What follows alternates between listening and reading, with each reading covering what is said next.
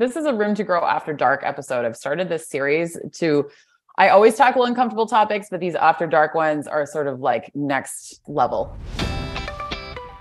I can read these statistics about, most American men being politicians or billionaires or CEOs and this and that, and feel I am the quote unquote underprivileged one. But when you look at other metrics, you're actually not. It's so easy, I think, for many of us, white males in particular, to feel like there's a label quickly associated to us. It's like, what did I do? A different set of perspectives that you can start making as opposed to relying on old paradigms and assumptions, or that you have adopted through singular experiences and then writing off an entire gender. I didn't realize how grateful I would be for this conversation. It kind of just makes me realize I feel like I need to have more conversations with men in my life.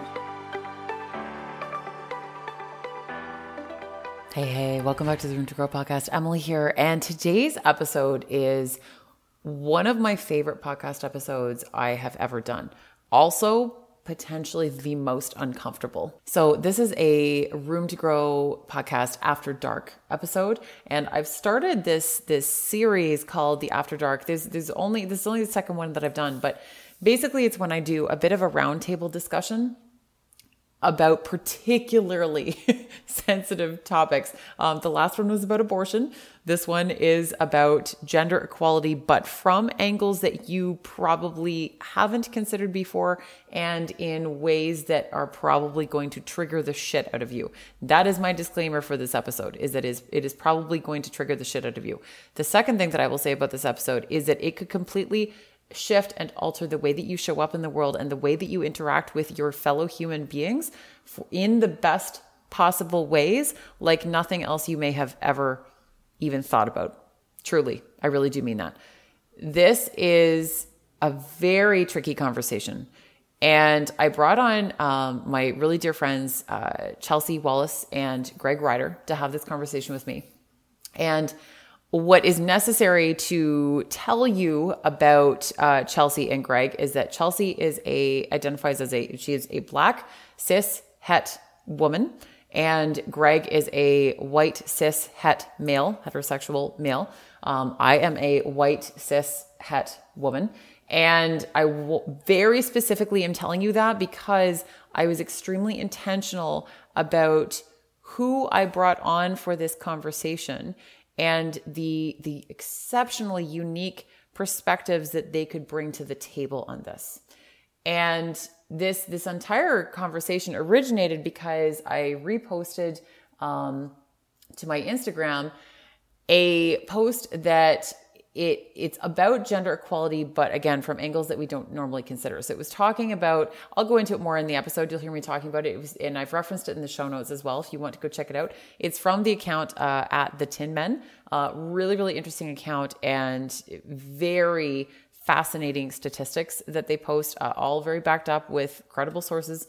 And it's really interesting how he covers these issues around men and how men are treated in the world, and looking at it through the lens that often isn't covered.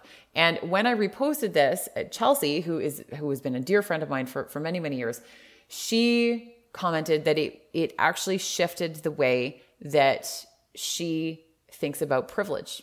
And Chelsea and I have had many conversations over the years about systemic racism and privilege, many, many, many times. It is an ongoing conversation that we continuously have. And I'm always looking to better understand these really difficult topics and angles of really intense topics. And then we thought, okay, well, if Chelsea and I wanted to talk about this more because she made some absolutely incredible points to me. I'm like, here's a podcast episode.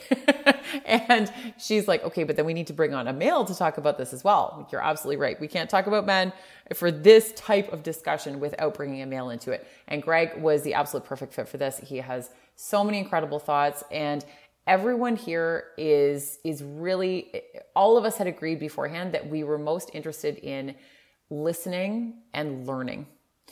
And I really want to thank both of them for being so brave to come on and talk about this, because while we often hear that people want gender equality, it can be oddly skewed, and bringing up some of the aspects around gender equality in relation to men can be a very hot button issue.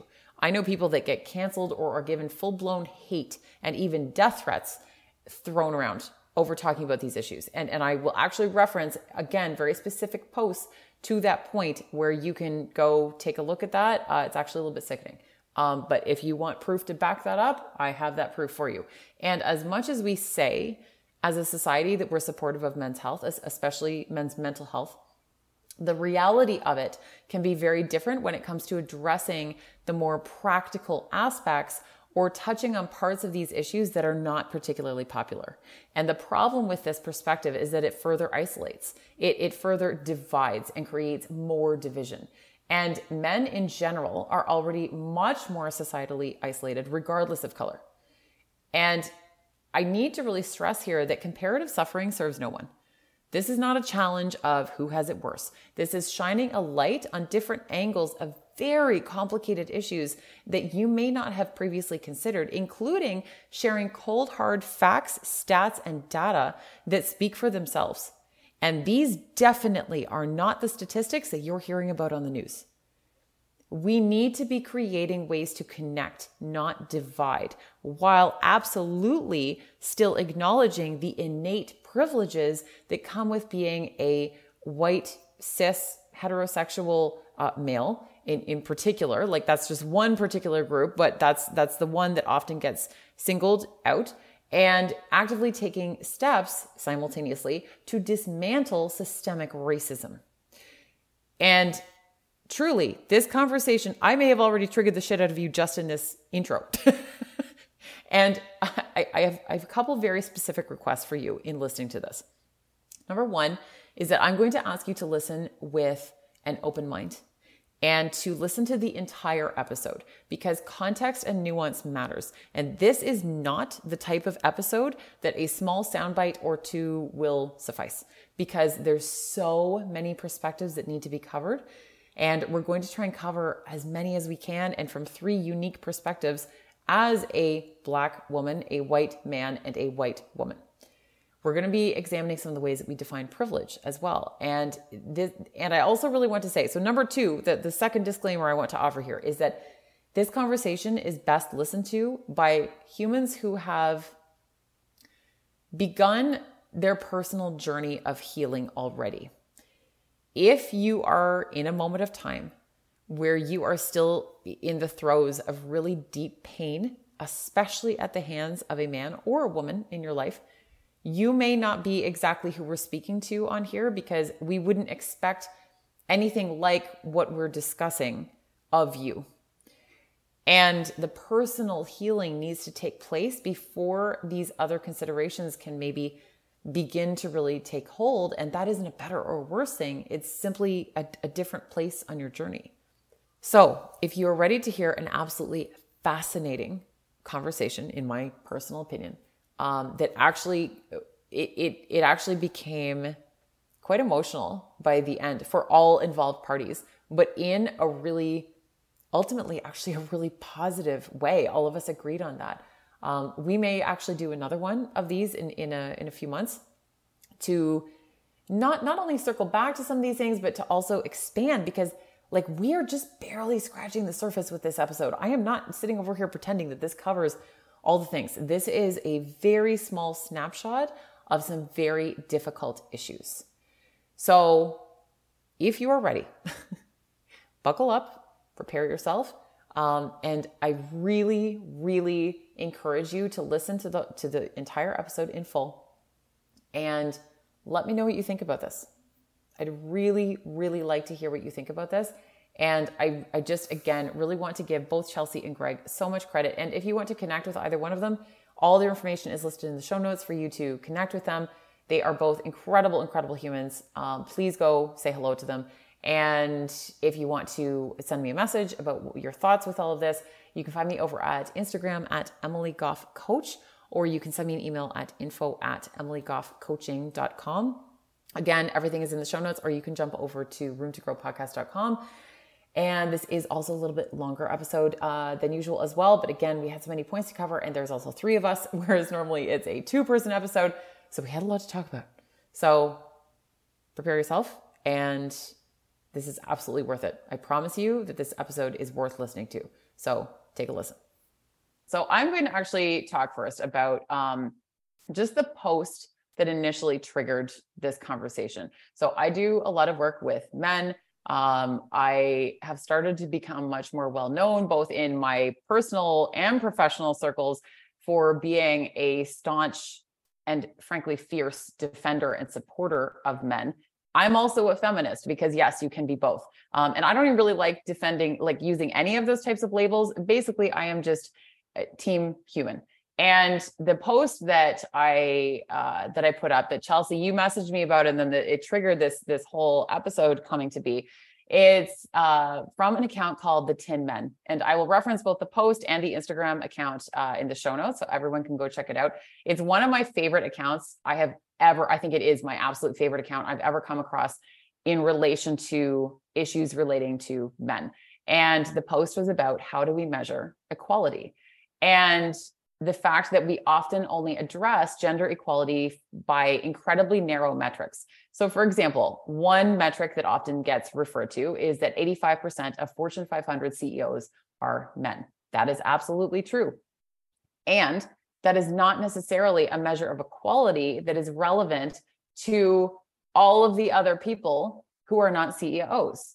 So a lot of times we will use, and this is still like very much in relation to this post. This is what this particular post was talking about, that yes, most politicians are male. Most heads of state are male. Most senators, most billionaires, most CEOs, they're all men. Most of them, not all of them. But the vast majority of men are actually not any of those things. And then we have to look at some other aspects of gender equality. So for example, the fact that 70% of American homeless people are male, 87% of American billionaires are male, but there are well over 260,000 homeless men. There are 626 billionaires who are men.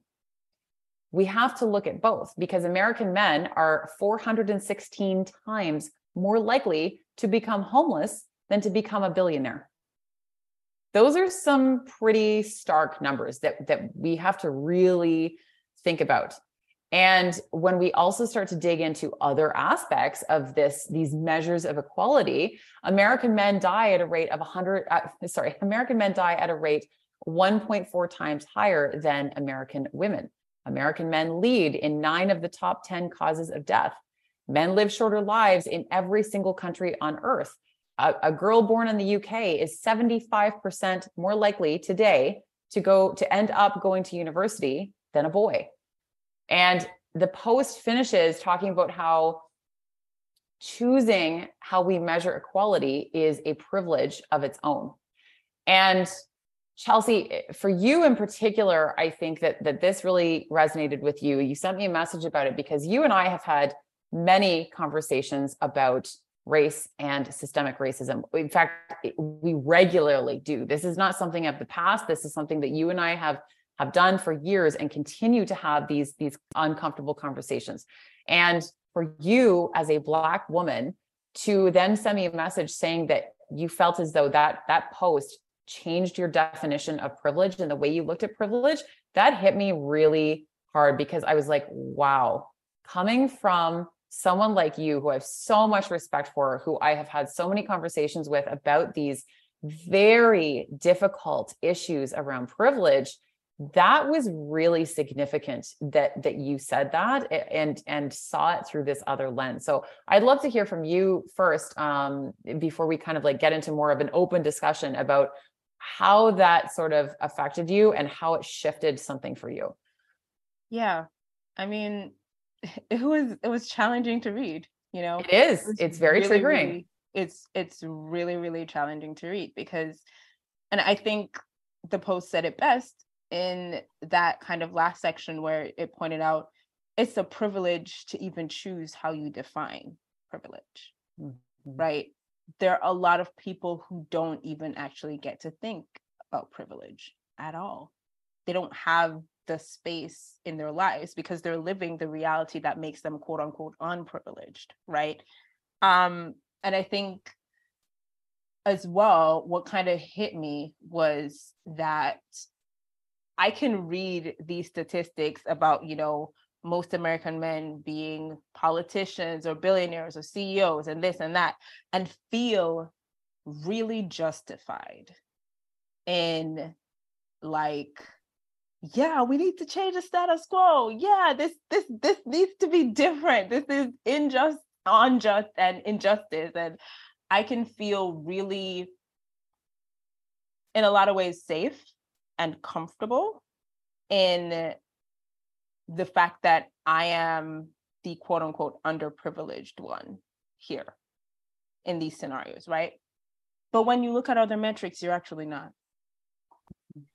And the fact that I even get to think about that is privilege in and of itself. And so just like just thinking about those stats through that lens, and the fact that they're even statistics and not like individual people, right? Like I'm not living this reality. And thinking about that truth is just jarring. And it makes me realize, oh crap, I am actually the privileged one in a lot of these scenarios. I am not as underprivileged as I think. I am not, injustice is not being perpetuated against me to the degree that I thought it was in a lot of these cases. I have a leg to stand on and I don't. And I think like recognizing the tension of it was where I was like, oh, okay, right. Just like recognizing that, yeah, it's not as simple, it's not as straightforward as I'd like to think. And if this is true, which we know it is, and it's not surprising that it's true, to be completely honest with you, because I've been hearing stats like, girls being more likely to go to school than boys for decades of my life. That's not surprising. So if this is true, then me railing against men or feeling threatened by the system as it is, being unsafe within the system as it is valid and not as valid as I think. It's like a both and that's uncomfortable, because then now there's nuance. Now it's not black and white. Now there's nuance. And now I have to stand in front of any man that I relate to, not as the system and masculine privilege, but as an individual and a human. And I can rail against the system, but at the end of the day, anybody that I relate to is not the system. And so all of a sudden it becomes this moment of like, yeah, Chelsea, these are people. These are people. And at the end of the day, you live within a system and you have to interact and relate to and appreciate people as people. And it's a tension that you have to grapple with, because also some of those people like perpetuate the system. So it's just, the tension is what really shook me and made me realize that privilege is not as you're privileged, you're not. I'm a cis woman, so I'm privileged. I am a like this kind of man, so I'm privileged. It's not as straightforward as they like to think. Yeah. Thank you for sharing that. And I want to come back to the safety part, especially as a woman. But at first I want to like, Greg, what are your thoughts on some of this? Because I sent you the post too, and you messaged me a few minutes later. You're like, wow, I just spent 20 minutes getting lost just in the comments of this post. Yeah. So I'd love to hear your thoughts on that, or like anything that Chelsea just sort of stated too. Yeah, it's super fascinating. And, my mind goes to just how we absorb and consume information now. And we can just grab headlines and grab stats and just park ourselves in one camp or the other so easily and just put our flag somewhere. But, what Chelsea is saying is the hard work is going past that. The hard work is digging deeper and looking at the sources and going deep and then reflecting to come back to the things Chelsea is saying. We're like, hey, these are individuals. These are people. We are so good, being the media, at throwing these hooks and sinkers in the headlines that just grab us and evoke that emotion right away and position ourselves right away. So it's super fascinating to me to how quick we do that versus the hard work that, so many of us may not want to do, to really dig deeper in how we feel about it and where we find ourselves right now, whether it's a label we're holding, a camp or a tribe we're putting ourselves in, what we're putting behind versus the work of how are we going to improve and put ourselves out there and steward the right thing that we actually believe. But again, that takes work. So it's very fascinating. And like, Greg, how as a male does it affect you when you not only like see some of these stats about men's suffering and about men's pain, but also even when I initially invited you into this conversation, even though I knew that you'd be up for it and that you're the perfect person for it, you had a very specific reaction to it that I think we need to address. Like, talk to us about that. Well, it's out of my comfort zone. And that, if you are going to grow and learn and go through some of that, that's a good sign that, hey, this is probably something I should lean into a little more. And I think breaking out of our comfort zones is some of the hardest things we do. So yeah, when you brought the idea to me, I knew right away based on my emotional reaction to the topic, the conversation, I was like, oh, yes, this is something I should probably talk to Emily further about and lean into. And then, that allowed me to reflect back over my learning, over everything that's been happening over the last handful of years and the resources I dug into and the reflection that I did to try and find out where do I sit in all of this. And, it's so easy, I think, for many of us, white males in particular, to feel like there's a label quickly associated to us. I've talked to many others that feel like their voice, they don't even bother saying anything or putting a comment on anything because why am I going to bother? So that label is hard to take at first. It's like, what did I do? Was I born into this? And you dig deep and, there's so many, like I grew up in a small town, Southern Ontario, hardworking farming communities, factory working, base of upbringing where I had to work for everything. I didn't get my first pair of Nikes handed to me. I had to go shovel driveways as a kid and cut the yard. And so it's easy for us to put ourselves in this. Well, I had to work for everything I had, point of view or camp. But it's much easier if we start to reframe things a bit. And I found like we're very used to what underprivilege is. Underprivileged communities, schools, different, cities, poor funding programs. We can relate to that. So for me, it's all about the bridge to put yourself on the right viewpoint into it, the empathetic feelings, and then it starts to shine. Oh, I did not have to face these obstacles. I never had to go into a classroom as being the only white male in the classroom. So it's less about the presence of the benefits and the label that we feel we need to associate with. And I find it's more about the obstacles that others are facing that we didn't have to. So I'm constantly trying to learn where that ground is for myself and to have conversations with people like yourselves around this topic. So yeah, a lot happens in floods when you bring the topic to me. Well, and that's the thing. And Emily, sorry, go ahead, Chelsea. If you don't mind me jumping in here, Greg, I'm listening to you talk. And as I'm listening to you talk about, like your upbringing and where you came from and how you got that first pair of Nikes, I feel, I'm gonna be real. Yeah. I feel like my stomach churning. And I'm just like immediately in my body reacting to that, like, and getting, defensive almost and being like, yeah, but you didn't have. And I'm like, oh, Chelsea, just let the man talk. Hold on a second, just listen.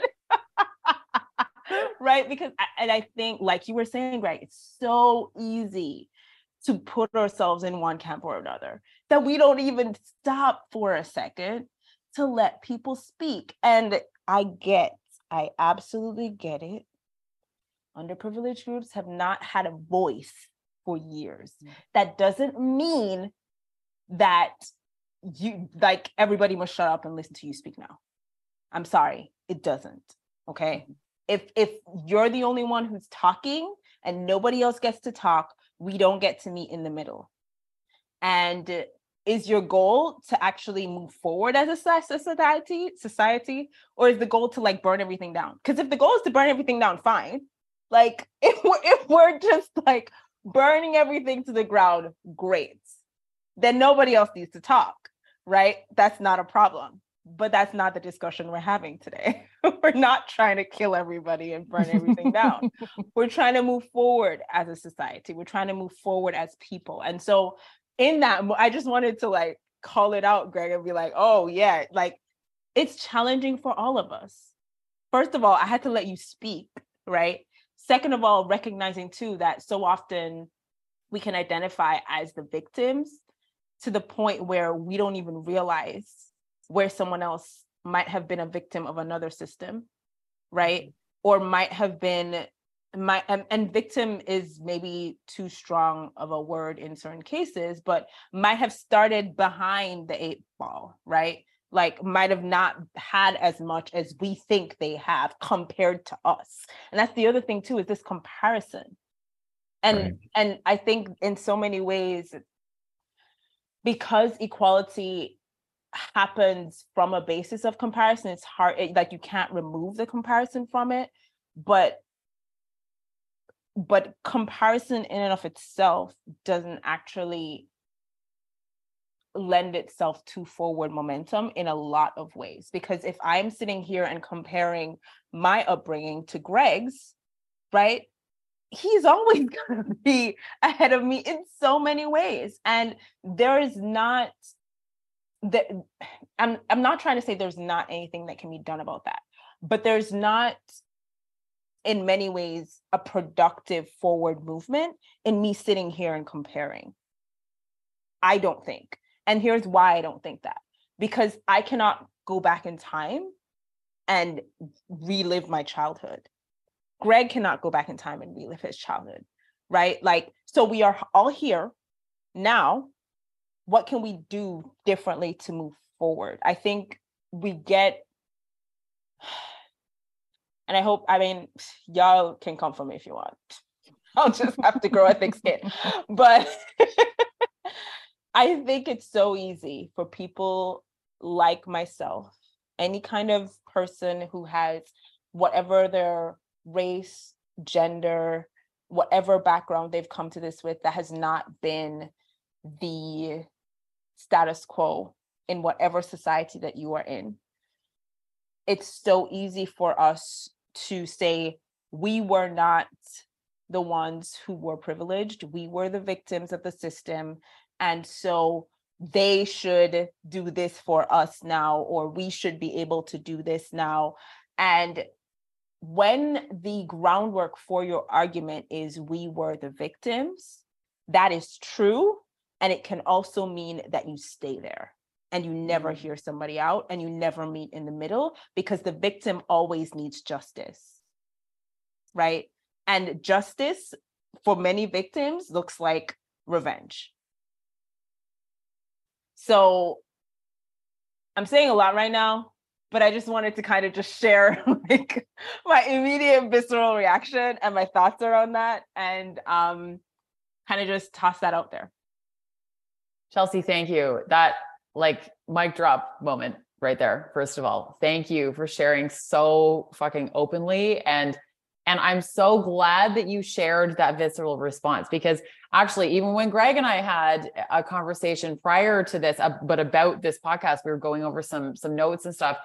When he started to share that same thing with me, I too started to have a visceral reaction of like the, okay, but like, we have to recognize like I don't know if you all have seen the video of where they lined up kids of different colors and races. And then it was like, take one step forward if you had this, take one step forward if you had this. And across the board, all the white kids ended up at the front. Now that wasn't broken down by gender, but it across the board, there wasn't even a question. It was like the white kids were miles ahead of the black kids and of any other child of color. And Chelsea, to your beautiful point, many in there, but one of the most beautiful points is that when we don't give people a chance to speak and we don't provide a space to listen, we're going to miss things. we're going to miss the opportunity to show compassion for our fellow humans, and therefore also be able to actually show more compassion to ourselves in a lot of ways to help further each one of us, both individually and collectively. So Greg, I want to give you a chance to kind of like jump in here too, if you have any thoughts. And we still have so much more that I want to go through, but Chelsea, thank you, because this is such a beautiful set of points that we're digging into. Thanks to you. This feels like a multi-episode situation. I think so too. Go ahead, Greg. Like a series with the three of us. Well, I love the honesty to the emotional reaction. And I think it's just such a good example of like, think about how much learning you guys have done in digging, and you still have these reactions.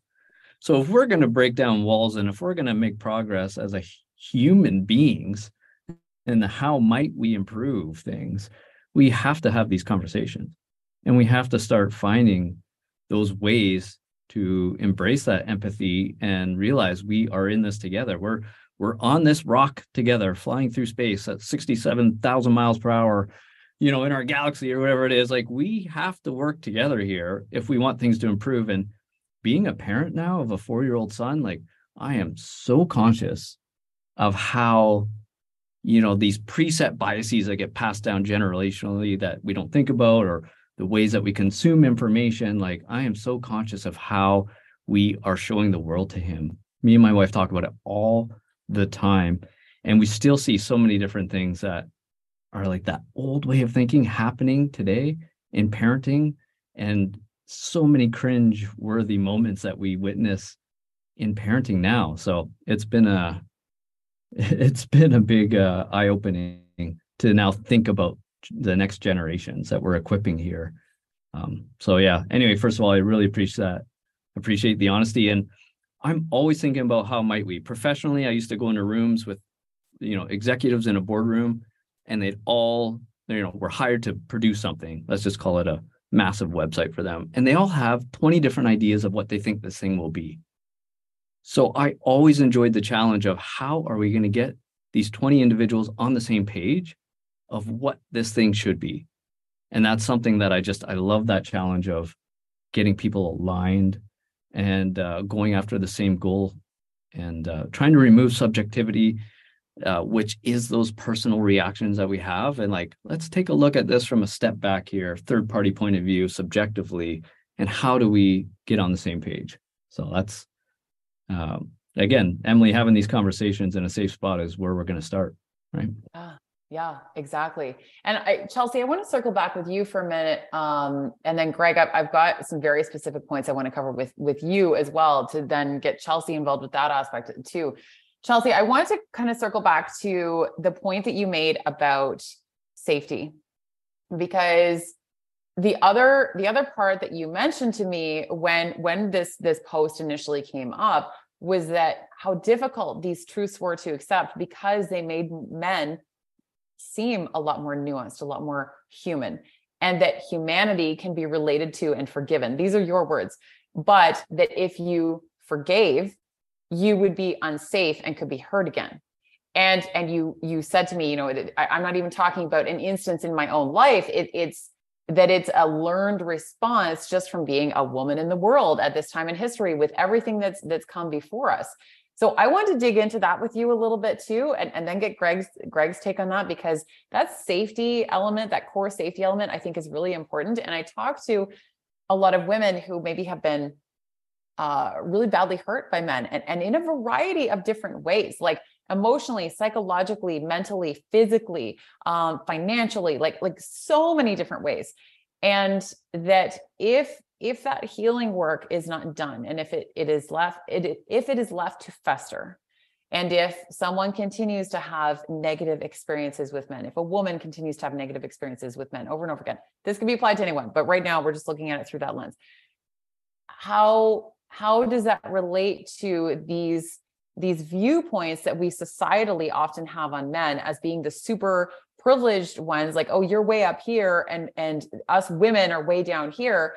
And how can we even build that bridge if it can seem like that's leading us into a sense of less safety? by even seeing men as human, are we somehow less safe as a result of that? Talk to me a little bit about that. Yeah, I think it's another one of those visceral reactions, right? I think that too, like you were saying, the healing work is individual, but I also think it's societal. And I don't think enough of that has happened. And I don't even know how it would happen, because let's be real, it's not like the government is gonna create safe spaces for anybody to do anything. I mean, maybe it's like an NGO grassroots situation. I don't know. I don't know what the systems are, right? But I think that I think that like as women in the world, as people, beings who carry this characteristic of womanhood, there's some healing that needs to happen. And I think in so many ways, that's what, for example, the Me Too movement was. Like when that kicked off, it was a huge step towards healing for the entire woman race, if you will, right? But and the healing work is also coming to a place of, I think, acceptance that this is the way we do feel, because we've been taught in so many ways to suppress these feelings. We don't have feelings. We just do the things we got to do. We move on. Like feelings, emotions, visceral reactions, what are those things? We've got work to do. Right? We've got goals we're trying to achieve. We're making strides for women in corporate spaces. We are hey, emotions? What? No. So first of all, accepting and making space that this is real. These are valid. This is where we're at. And then also, I think, and you kind of spoke to this, I think you like just mentioned it really briefly, Emily, in the beginning of this conversation, like retraining our nervous systems to process these things differently, and even having the space to do that, because if you continue to have horrible interactions with men, how will you ever get the chance to retrain your nervous system to like respond differently, right? So there's awareness to it. Right, exactly. Yeah, absolutely. So there's that awareness piece to it. There's retraining your nervous system. There's the environment that you are in. I think there is also too, to a certain degree, listening louder with your actual ears. I think I think each person has to come to that point on their own terms, right? Like sometimes you listen with your body, and that's like really self-focused because you need to do that. And I think other times, like just using that moment with Greg a couple minutes ago, I had to listen, like I heard my body, and then I had to listen with my ears. Because in that moment, him having a voice all of a sudden made me nervous and jittery, right? And it's like, oh, whoa, hold on, Chelsea.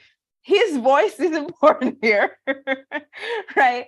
And so I think sometimes there's also, which is again a part of the healing, right? I'm not saying everybody has to get here, and I'm not saying I'm fully here either, because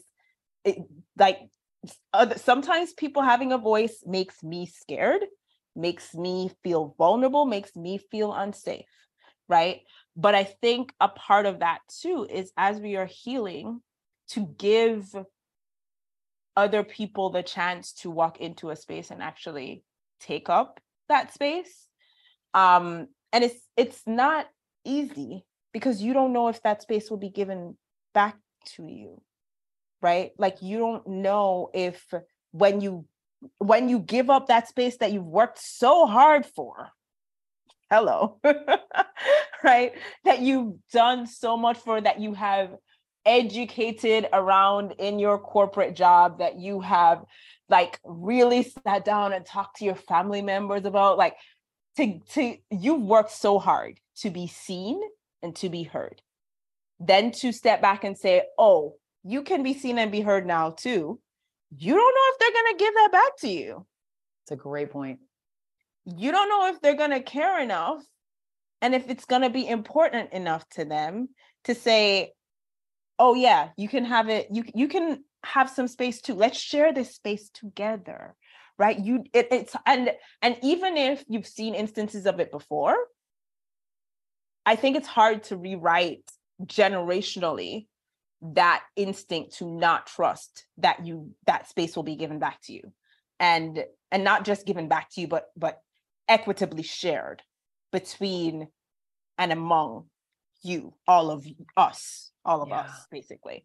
And so, I mean, there's the healing aspect of it happening, and the healing is personal, and it's also, I think, societal in so many ways, and it's hard to trust. It's just really hard, and I don't have a solution for that other than the personal healing that has to happen. But it's also, I think on a personal level too, as we heal individually, we can enter into more conversations like these. And the more of us walk into those conversations, the more we create room for other people who have a harder time trusting. We can demonstrate that trust, right? So like this conversation, for someone who might be listening, who would never give up their space because they've worked so hard to like make it for themselves and be seen in a space for themselves, this conversation can be an example of, oh, they gave, I will own this, because traditionally I am the most underprivileged in this conversation. Absolutely, without question. Yep. As the Black woman here, right? I mean, we should probably incorporate some other people soon, Emily. But like, I'm just trying real hard to turn this into a series, apparently. I'm totally down with this. But this conversation can maybe be an example for somebody who's listening. Like, Chelsea took up space. Chelsea stepped back and allowed them space, and they gave Chelsea more space, right? They didn't just shut her down. They didn't not let her talk. As a matter of fact, I feel like I'm talking a whole lot. Podcast. You have beautiful things to say. I want to hear it. I don't want to miss a minute of this. So, I think as we heal personally, we can translate that into more and more smaller, gradually larger and larger spaces, so that people who are just starting their own healing journeys can join the conversation and learn trusting by doing, not just by like a cognitive switch in their brains, because it's just not going to work that way. Like it's going to take a lot more than that, and it being demonstrated is probably a really good place to start. A really, really good place to start. Yeah. And that's partly how trust gets built, is incrementally in the small moments over time. And so just even having more of these conversations, for anyone listening, like having more of these conversations in amongst yourselves and your own friend groups and everything else, there is not only healing in that, but there is elements of trust. Is everyone going to be open to these conversations? Yeah. Probably not, because it is uncomfortable as fuck. Like people don't want to address this. And we societally talk about being really supportive of men's mental health, for example. But when it really comes down to it, there's a very specific post that I'm referencing in the show notes with a very well-known real therapist on Instagram. And she started talking more often about men's mental health, and the comments that she got, that she was getting, not even like there was pure hate being spewed both towards her and towards men, including like actual death threats being thrown around. And it was shocking, but also not surprising. I hate to say that, but it seemed to me, I was like, I'm actually not surprised that this is happening, because as semi-popular as the idea of men's mental health has started to become, when you actually dig into the core issues around it, people want to look the other way. They don't want to talk about this. Yeah. So Greg, I'd like to hear from you too, because you had some really interesting points when you and I spoke that I would love for you to speak to. And obviously, please speak to anything that Chelsea has mentioned that you want to address. But I'd also love to talk to you a little bit about some of the ideas that you and I discussed around male privilege and defining that role and the examples that are given to us culturally in a variety of different contexts as well. Well, first of all, to circle back to what Chelsea said, I think you just nailed it right there. It starts small. It starts with ourselves before it goes to larger groups. Like to think about this mass change all taking place in our lifetime, even or over a shorter period of time is just it can be pretty disappointing to think about how long that could take. But if we start with ourselves and then we start to extend and get comfortable, even with the words coming out of our mouth sometime that we just keep inside in that self narrative that we have with ourselves, I think we got to try and break that self narrative and get comfortable sharing. That's the only progress. And Emily, you must see it in your male groups all the time, that like to have a space to say what even is on their mind maybe, or what's in their heart or their feeling. There's just not a lot of opportunity to do that. It can be brand new to a lot of them. Like there are men who have shown interest in joining future men's groups who almost seem stunned that this is available to them, because they've never had this opportunity in their lives, even with the people closest to them, which is fucking heartbreaking when we think of that. Yeah. Sorry. I had to jump in with that. Continue. No, that's great. And I mean, we're just not naturally, we got to think, why are men not good at communicating feelings? That's often a label we get right away. Like, just tell us how you're feeling. Well, that's not natural. Since we were little kids falling off our bike and being told, suck it up, you're fine, keep moving on. We've learned to suppress it, and we've learned to not share. That's not the definition of what being a man may be. For a lot of males, it was tough. You got to be tough. And that means, not sharing feelings and not talking about feelings. And so you got to be tough when you're younger, and we yell at you for not being tough. And then when you're older and you're tough, we yell at you for being tough. Right? That's a great way of framing it, Chelsea. What the fuck, Greg? Yeah, I know. We're expected to learn fast, I guess. Well, I've been married 13 years and I'm still learning, right, to communicate feelings better, or in a way, and it's always in the way that you do it, right? And the timing of it. And it's a never-ending learning process, which I think we need to be okay with. But it has to start somewhere. I think when I said earlier, I see cringy moments still, it's when I do see a little girl fall off her bike and the parents run over and hug her and give her all the love. And the same thing could happen to their son. And literally, it's like, you're fine, let's go. And I think it just starts, and we learn to really suppress it. And as the parent goes for both topics and all topics we're talking about here today, I think. Yes. And as the parent of a little boy, I think it's so powerful that you are having these conversations, and that you are so actively thinking about this and noticing the differences, because that, even just that acknowledgement is going to change how you are able to be there for your son and what you're able to teach him as he grows, so that maybe when his generation is our age, they're going to potentially be living in a very different world with a very different set of norms and a lot more humanity than we see currently.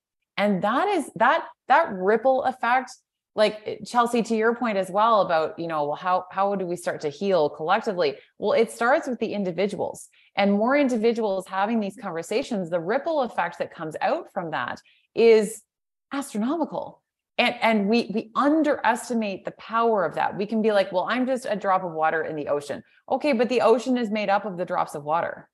So we have to look at it that way and understand that we are part of a more collective consciousness that can shift and grow and evolve together as each one of us does our work and starts to open up to even the idea of a different reality that is open and available to us. Well, I have to say, and that's what I love learning from Chelsea in your last episode with Emily.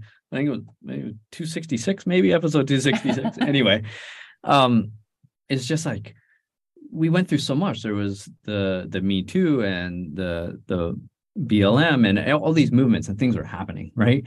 And you had to take a hard look in the mirror. And if you didn't, and you just turned a blind eye, you're just putting tone deaf material and content out there. And I felt like, I closed up and I started opening up my input from, all sorts of different sources and really started to do that work. And you're right, it starts with yourself. And then you start thinking about the others that may not be doing that. And how can we start to have the conversations or teach the next generations to break some of these norms that have been carrying on for so long, generationally. And, having a son, like Disney's a thing for kids, right?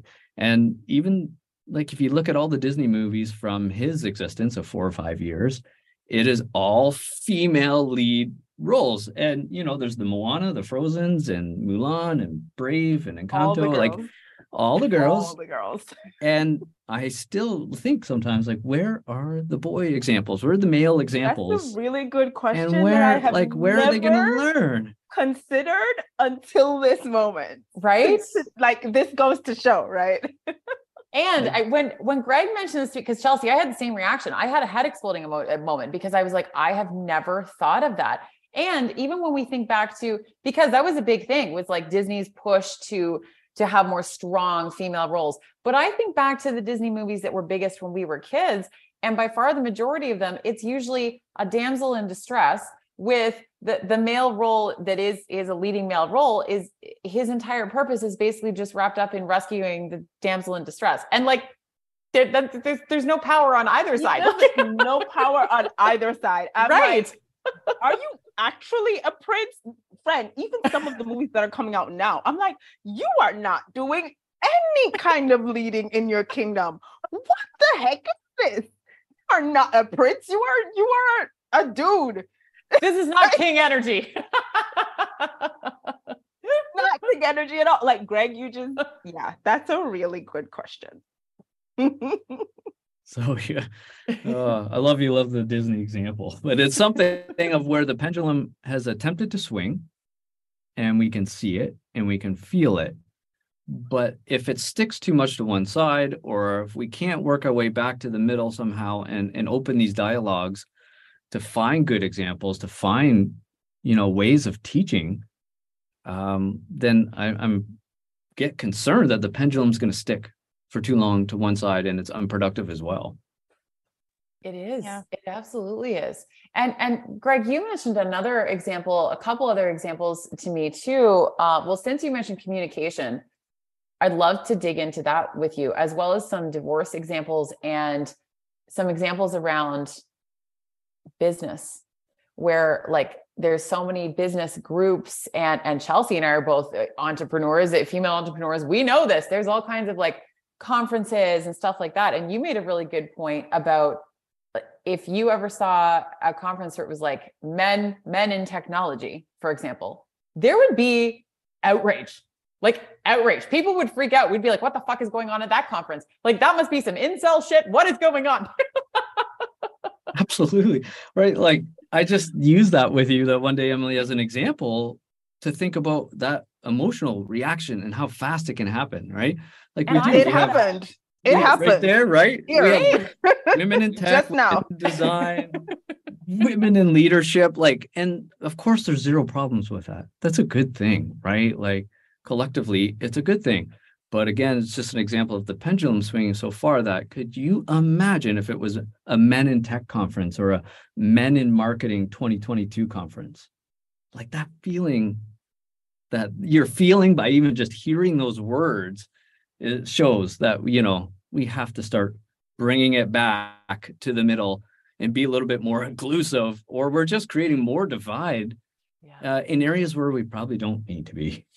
Right. And I love that all three of us had that visceral reaction. Like a white woman, a white male, and a Black woman, we all had that same reaction to the idea of like a men in technology conference. So it just goes to show like how deep those roots go, that we all felt that. We're like, ooh, that is not a good look. No, I can't imagine. And Greg, I was actually going to ask you, like, what, just you as an individual and as a man, what space would you like to see that you feel that you could fully participate in and would be like a new space for you?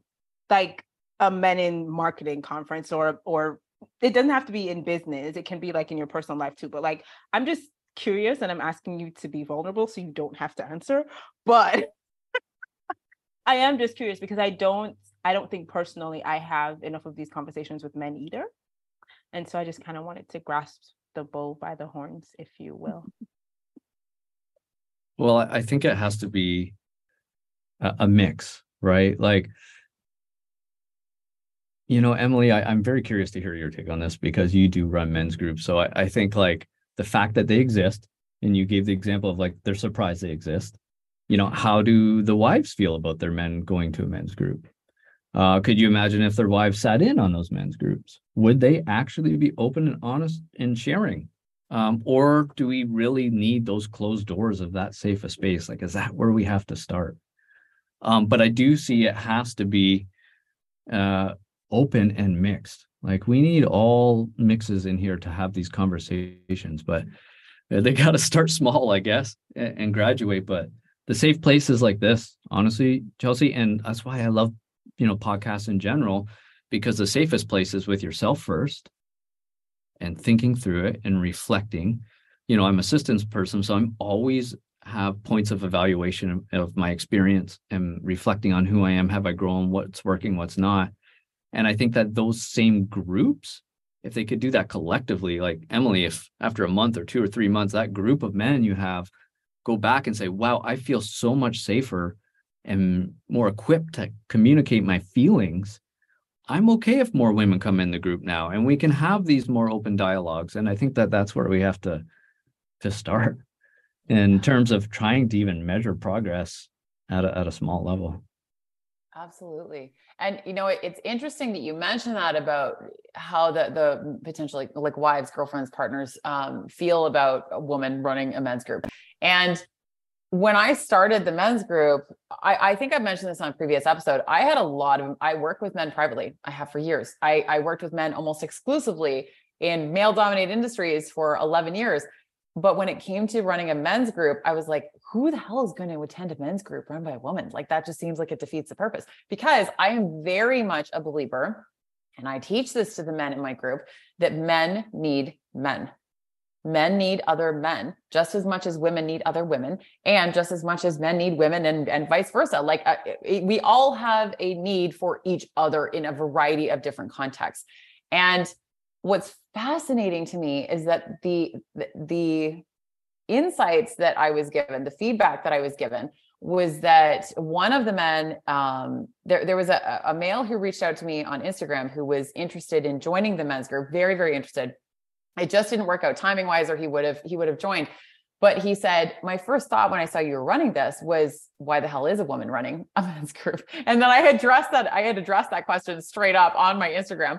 And he said, and then I got thinking about it, and I actually felt like, not only am I open-minded to learn from a woman about this type of work, that sounds great. He said, but also it felt like it actually protected that group from being considered a bunch of incels, or he used the term MRAs, which I had to Google. So for anyone who doesn't know, incels are involuntary celibate. And they feel that they want to be in relationship with women, have sex with women, but that they are not being given that, and that they end up hating women and sometimes murdering women. Like, it turns into something very scary, sometimes very quickly. And MRAs are male rights activists. I had to Google that. I didn't even know what it was. And I thought it was fascinating that he gave me that feedback. I was like, wow, I had never considered that. The only thing that I had considered going into the men's group was that there could be wives, girlfriends, partners who would actually not be okay with their partner going into a group run by a woman to share emotionally there if they aren't sharing emotionally at home. And I'm sure that has been and will still continue to be the opinion of some. I totally get that. But that a few days later, one of the men who actually joined my men's group gave me the feedback that his wife had read over the emails that I had sent out about the group and the landing page and all of that. And she had said, if this group was run by a man, I would not be okay with you joining it, because I would feel like it was a bunch of incels. She said, but because it's run by a woman, I'm cool with it. Go ahead. And that actually, I was flabbergasted. I was actually blown away that I had never expected to get that feedback. So that was really interesting because, and I understand to a degree, definitely like the intergenerational reasons and the historical reasons as to why groups of men getting together can be very scary, because historically that has not always worked out well for a wide variety of reasons across race, politics, wars, like all of the things. I'm actually getting like chills a little bit as I'm talking about that, because history has given us long lists of reasons as to why that would maybe cause issues of distrust, to Chelsea's point about trust.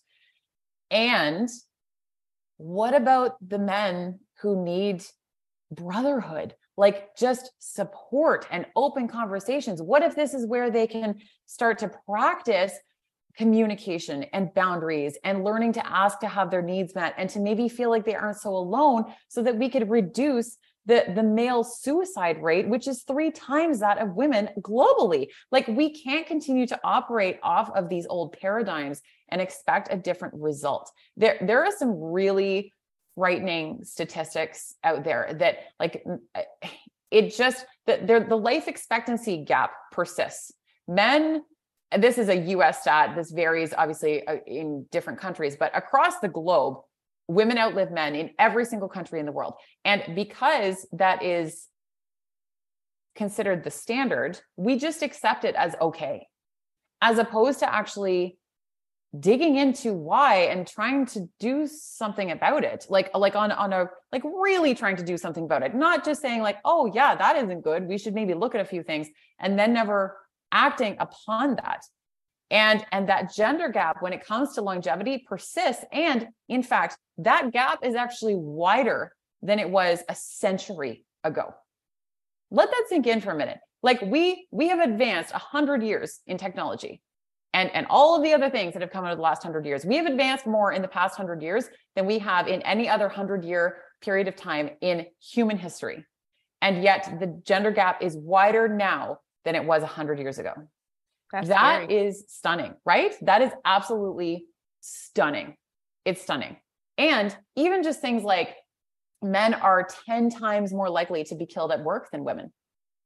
10 times. And I recognize that it's because men tend to end up in certain jobs that women don't, where there are more physical risks. But why is that? Well, then we look at education. And sure, there are some jobs that women just as a group, I'm speaking very generally, but as a group, maybe just aren't as likely to be interested in, where some men are, and vice versa. And that's cool. But when we break that down a little bit more, and we look at the fact that women are 35% more likely at this point in the UK to attend university than men, and that has changed in the last 40 years, because as we know, it used to be way more men got educated in developed countries than women. But that has switched, and it's continuing to grow the opposite direction massively. Well, then all of the men who aren't getting the education are more likely to take jobs that are more dangerous, and they are more likely to be killed at. But we're okay with that. It's like we treat men as disposable. Men are the first ones to get sent to war historically. Men are the ones that are more likely to take jobs like cops, firefighters, all of these different things. We could go on all day, but like the jobs that are typically more dangerous, they just have higher risk involved to one's physical safety. We're kind of cool with it. We're like, all right, men, go out there, go do our thing, go protect us. And so many of us don't even question it. Exactly. So many of us accept that this is actually the way it should be. Yes, Chelsea. Yes. And why is that? Why are we okay with that historically? Why are we operating off of these paradigms that are fucking ancient? Like, we've moved past that, but now we've gone so far, to Greg's point, in the other direction with this pendulum swing. Where does it regulate? Where do we find that middle a little bit for that equality? That's the piece that we're missing. Greg, do you have any thoughts on this? I'm learning. I'm trying to digest everything you just said. It's a lot, right? And you know, being who I am and in that category, it's really hard to hear. And if you dig back and if you think about generationally what has happened, immediately I just got washed over with a feeling of like, I should just be quiet and listen and learn. And that's the reaction that I hear when I think about the things that have happened. You know, there's a reason why the pendulum's swinging, and I can see that it absolutely had to happen.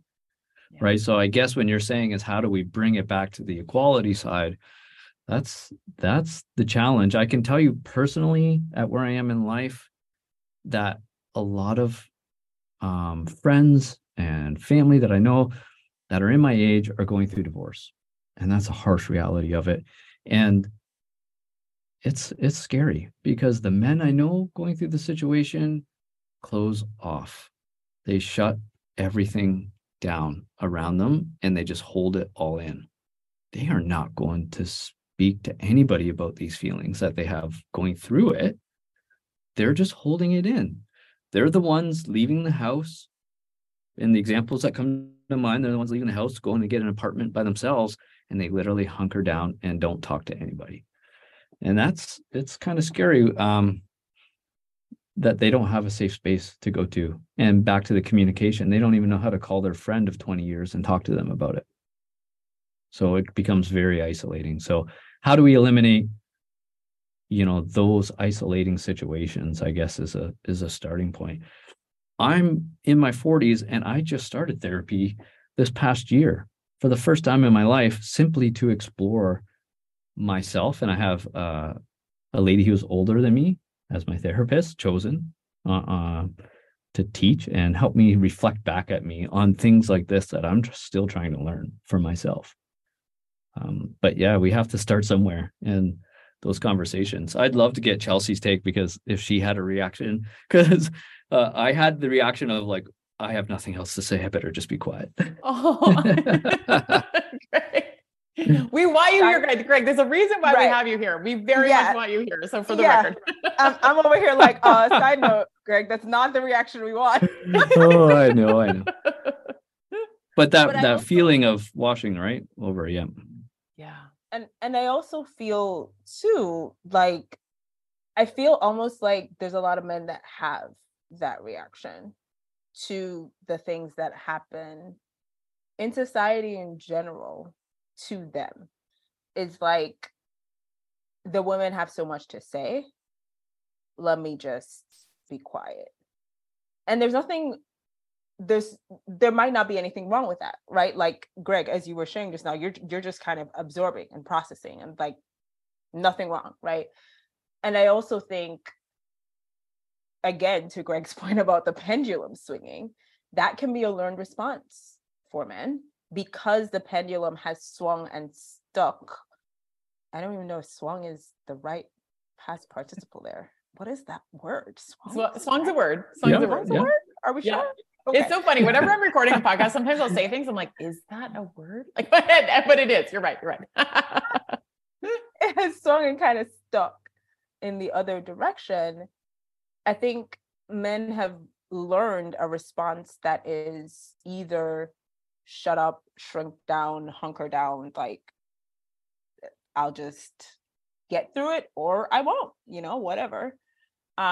Or they've learned the other side of it, which is like this aggression, this toxic masculinity, this hating women, this like really gross thing that women are so scared of them becoming, right?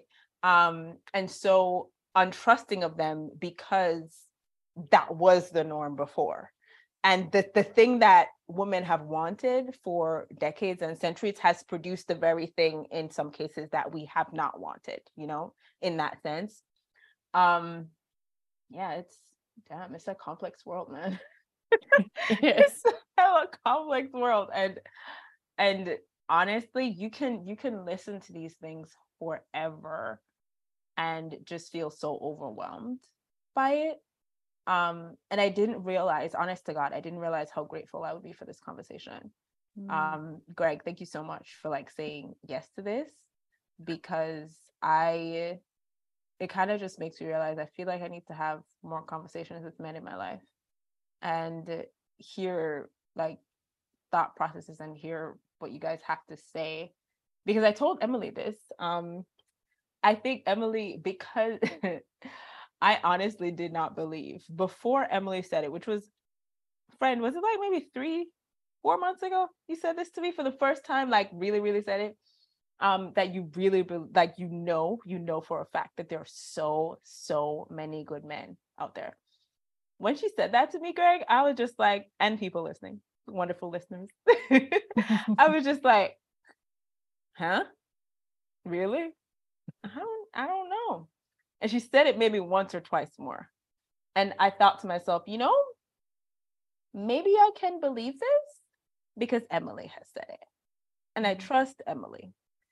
And I think what I'm trying to say in bringing that up is we don't know because we don't give y'all the space to be good men sometimes. Like I think, oh, wow. That just came out of my mouth. Oh, and I'm starting to cry, by the way. So me too. There's that. Me too. I think that for women in lots of ways, men communicating is one of the most powerful experiences for us that help us like actually see men as good men. Because we're the status quo is men providing, is men doing the hard work, is men doing all that crap, right? I call it crap really loosely, forgive me. But we don't give y'all enough space to communicate, and we don't have enough patience for men to communicate, because y'all don't, it's as you said, Greg, it's something that you're learning to do, right? It's not something that men are naturally taught to communicate the insides of them. Right? You can create and present a marketing presentation or a project management thing. Like, that's really easy. Communicating all the stuff inside of you, that's hard work. And it's not something that you like, I don't think we teach boys as young boys to do. We don't teach men to do it, and we don't create enough space for men to do it. So thank you for having this conversation, friend, because I just realized I need to do that more. Because I don't think I hear enough from the men in my life. Because I always assume that they don't want to do it. And I don't know that because I haven't asked. Greg, do you want to do it? Speak for all men right now, Greg. Do you want to do it? Oh, just what you guys just shared that's it. Like, there is got to be more men that have tried to be good humans and be kind to others. And, nobody's perfect. None of us are perfect, but to have the ability to just converse without, the thought of, you're saying something wrong, you're doing something wrong, like just that freedom to converse and get better and have the room to grow together, room to grow is all we can ask for. And that's all really I think a lot of us need, and the willingness to go deeper with ourselves for our self-awareness check-ins and ways of doing that. I can barely see you all on my screen because my eyes keep welling up. So there's that. Full disclosure, maybe a little bit just as I cried on a podcast episode. I no, feel like Fred, when that came out of my mouth just now, I was just like, wait, what? Like yeah. So yeah. And I just love this because, women in particular, but some men too, are often surprised. Like, given my history with severe wounding from very important men in my life, like very foundational people in my life, that I am the one who is like pro men and like defending men and supporting men. And how can we create more safe spaces for men? And when I see the ripple effect that can come out, even Chelsea, even just when you said to me just a couple weeks ago, you said pretty much what you just said now about, like, you are the only woman I know, you said this to me, that can look me dead in the eye and say that there are so many good men and that you actually believe me. And that hit me really hard because I was like, You mean there aren't many women out there that believe there's lots of good men? Like, why am I the only one? And I'm not the only one, obviously, but I just want more of these conversations to happen for everyone's sake. Men need these conversations. Women need these conversations. No matter how you identify, non-binary, I don't care. Have more of these conversations, because start getting curious. That's what I talk about threaded throughout everything I teach, is to get curious. And when people are presenting statistics to you that are, like 85% of CEOs of Fortune 500 companies are men, you're right. That's true. And start questioning, what are all of the other statistics as well? Where are the complexities? Where is the nuance that we can bring to this conversation, as opposed to focusing on singular, very specific snapshots that do not give a complete picture of someone's humanity? That is what I want to emphasize the most, is to start critically thinking and start doing some of this research for yourself, start doing some of this work for yourself, and see what starts to come as a result, because you may be pleasantly surprised in the best possible ways. And frankly, it's a lot easier energetically to function in the world from a place of love and trust and curiosity and compassion than it is to hang on to anger and misunderstanding and just this hostility that both sides can have towards each other. That actually takes way more energy than doing the work to get to a different place and a different set of perspectives that you can start making, as opposed to relying on old paradigms and assumptions that have probably just been passed down to you in a lot of ways, or that you have adopted through singular experiences with individuals in your life, and then writing off an entire gender of people. That's not okay. And frankly, you are the one who is suffering in that instance. And I don't mean any of you. I mean, very generally, you are the one suffering from that far more even than anyone else around you. You are not doing yourself any favors by not having these conversations. I think that was a double negative, and that was not what I intended, but you know what I mean. So does anyone have like any final thoughts? Because I know this has been a little bit longer conversation than we sometimes go for, but this was a big conversation. So, and we may need to make this a series, because I also love having both of you on, and I think we work really well together. So final thoughts, if anyone wants to add anything here.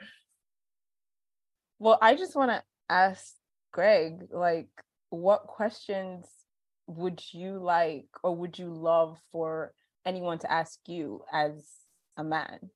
Because now I'm like, okay, where do I start? I got work to do. I got homework now. That's a great question, Chelsea. I love this. Yes. Again, we're asking Greg to speak for all men, which is not necessarily fair, but we acknowledge that is not fair, but we're asking it anyway. Listen, if any of y'all listeners want to also like share with Emily on social media what questions women should be asking men, we welcome all of that too. Okay. Please. Yes. Love it. Well, I would have to say there's just one question that we don't get asked often, and that we struggle with the most, and it's, how do you feel? And it's basically starting there. And that would be the one question I would say is a good starting point for men to be like examining, and all of us, when we talked about those things that came over us, it's like, ooh, explaining how we're feeling, and then digging deeper on that as to why. Get out of the surface stuff. We don't need to be focused on headlines or anything, but how do you feel? And it could be on any topic. You could literally ask, how do you feel about the sunshine today? How do you feel about anything? And it's just that practice of taking that and reflecting on it and being able to output it in a way that's the other party can receive. I'd start there. What a great question. I also want to say too, thank you, Greg, for that question. As someone, I also wanted to just put it out there that I think that I have to be conscious of not walking into any sort of relationship that I have with a man expecting him to educate me. It's not my right to know how he feels. He offers that if he wants to, and I have to walk in being open to understanding and not forcing him past his boundary of vulnerability. And I only say that because as a Black woman, sometimes we have to, it's put on us to educate white women around us or white men around us, and we don't have that responsibility, right? Like, I also have to acknowledge that if I want to know, there's tons of other resources out there. I don't have to, like, it's not on the men in my life to educate me. And if I do this and how I do this matters, and if I do this, it really needs to come from a place of connection and not from a place of educate me, tell me more about men, I would like to know, kind of a vibe. So I just wanted to put that out there for all of us. Beautiful point, Chelsea. Yeah, that's a really great point. And even just, you kind of just mentioned this as well, but not pushing someone past their comfort zone in terms of maybe how much they want to share too. So sometimes we can ask the question, how do you, if we ask the question, like, how do we feel? Yeah, Greg, like kind of like the expansion of the nervous system is like dipping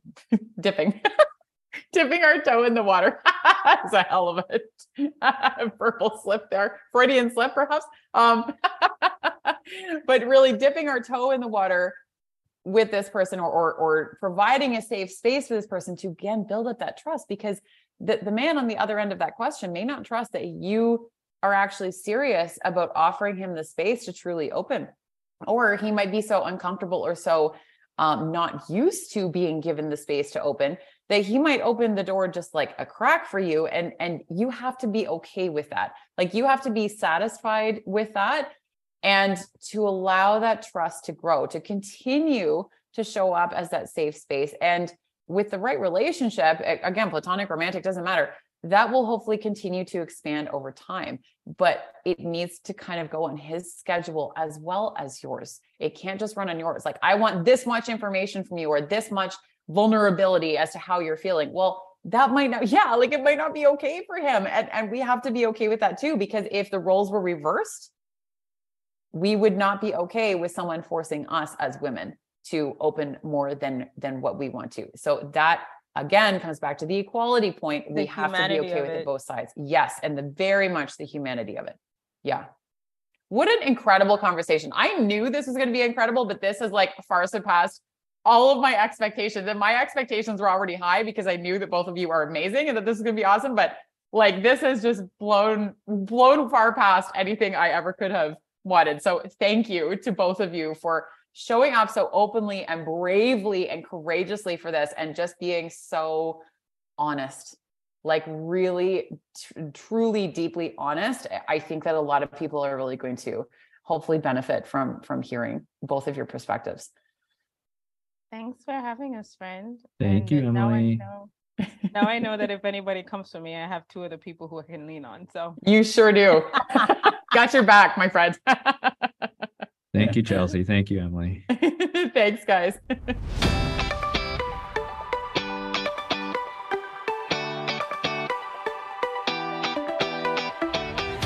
Thank you so much for listening to the podcast today. It means the absolute world to me, and I'm so grateful.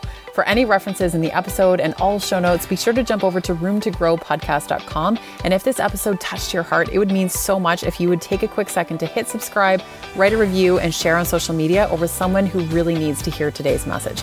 It makes such a difference to keep this podcast going so I can continue to bring you amazing content and absolutely incredible guests. Be sure to tag me over on Instagram at Emily Goff Coach so that I can thank you in real time for listening and connect with you. We're back every Tuesday and Thursday with new episodes, and I'm looking forward to growing with you.